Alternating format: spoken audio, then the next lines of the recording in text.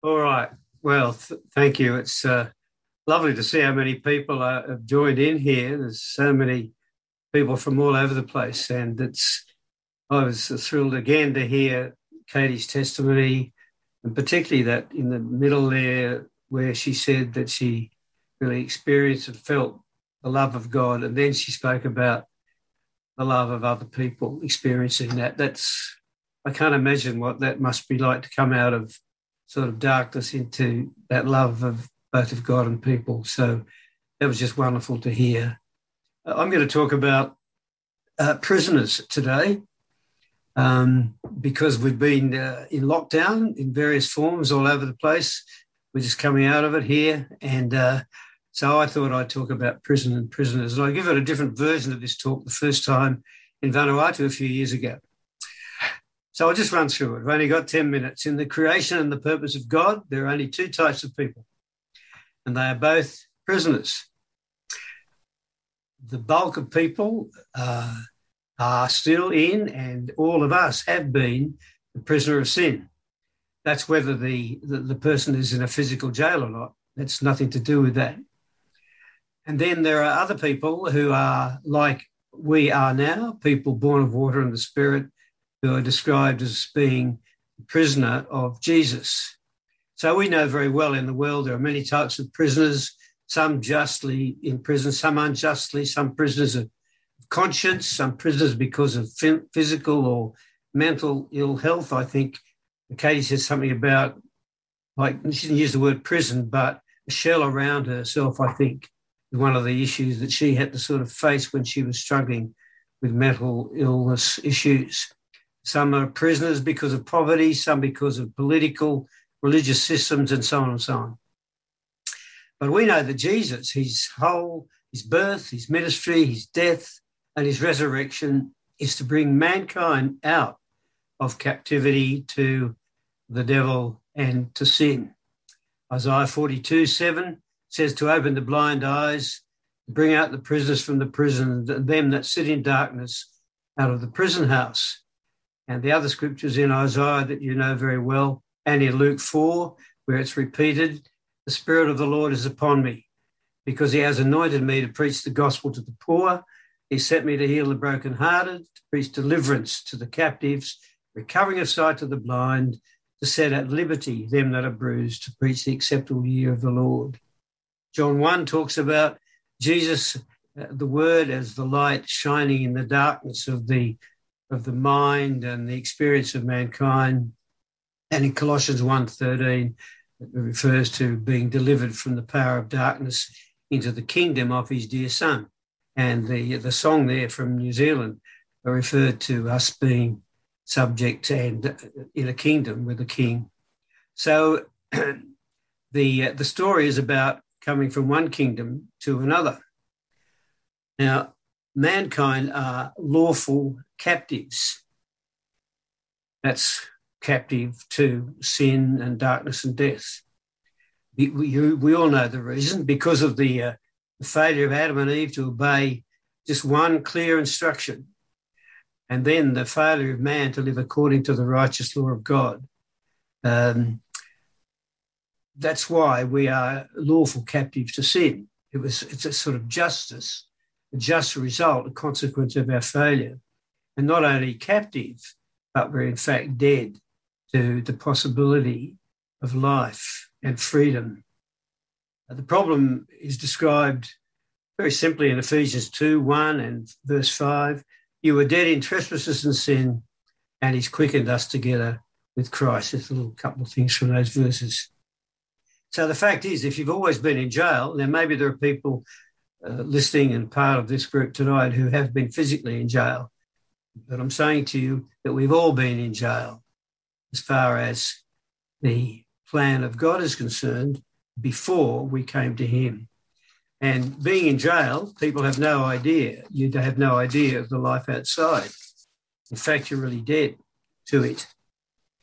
So in Isaiah 49, Isaiah asks a question and he gives the answer. So it's 49, 24 and 25 is a question and an answer. And the question in verse 24 is, shall the prey be taken from the mighty, or the lawful captive delivered. The mighty, the terrible is the devil, who is the king of this world, has the lawful right to keep man in his prison. And in the Bislama Bible in Vanuatu, he is described as the rubbish king, believe it or not, Rabis, the rubbish king, a very appropriate name for the devil, I reckon. So who's being asked this question by Isaiah? Shall the prey be taken from the mighty or the lawful captive delivered? So I've got 4 or 5 different people who could be being asked, which we don't expect to find answers here tonight. But just to put it to you, if the devil was asked that question, what would he say? Well, I might make a little comment. He would say they are lawfully where they should be. Natural man, if you asked him that question, shall the prey be taken from the mighty, the lawful captive, he wouldn't really understand what you were talking about. If you ask God the question, well, you'll find out in the next verse 25, is what God says. What would you say? You know there is a choice. Shall the prey be taken or the lawful captive delivered? You wouldn't say, no, I want to stay in jail. At least I don't think you would. Or would you say, let me out? I believe Jesus can free me, can get me out of jail. Or if somebody else asked you the question, what would you say? Well, I know what we would say. We would say something like, I can't let you out myself, but I can tell you about somebody who can let you out. If you ask Jesus the question, what would he say? Verse 25, but thus saith the Lord, even the captives of the mighty rubbish king shall be taken away, and the prey of the terrible rubbish king shall be delivered, for I will contend with him that contends with you, and I will save your children. So there's been a fight, and that fight continues. We know that in one sense, Jesus dealt with the devil once and for all when he became the sacrifice for the sin of all mankind, was buried and was resurrected. And in a sense, for those that believe, the devil is buried. He's left him in the grave. But unfortunately, the devil is not without power in the world today. And we see the consequences of his continual desire and work to disrupt the love of God and the plan of God everywhere we look, sadly. So think about freedom. Think about the freedom that you have. Remember, it's a freedom to rejoice not only in what God has given you in this life now and the blessings that come, and even the difficulties that come, that you're able to join together with him in him solving them in your life. But there is this wonderful anticipation of the life that is to come, the eternity that is to come when we are truly free. So to finish, and I know that's getting close to the 10 minutes. So look at those 2 verses subsequently, Isaiah 49, 24 and chapter 49, verses 24 and 25.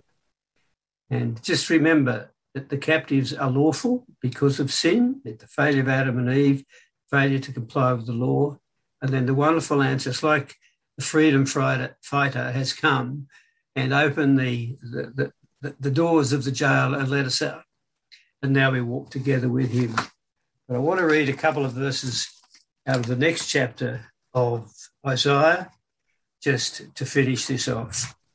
It's Isaiah chapter 50 and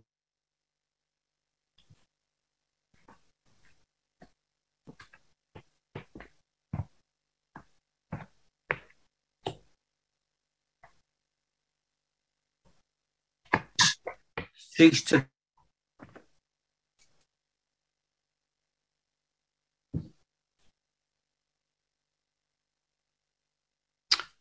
Bob, I think you've switched yourself off there, mate.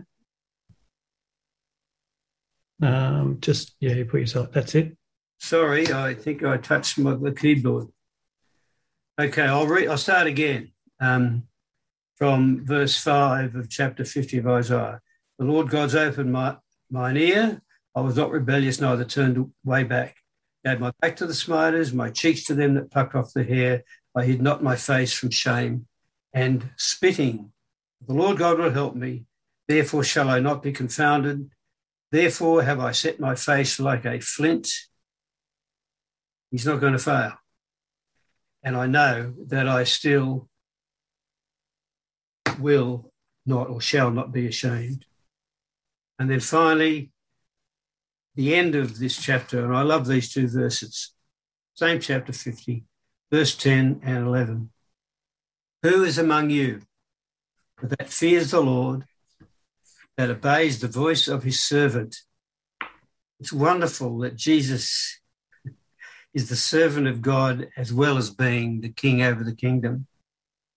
And he is the servant of us in that he had took all that we done wrong and dealt with it once and for all.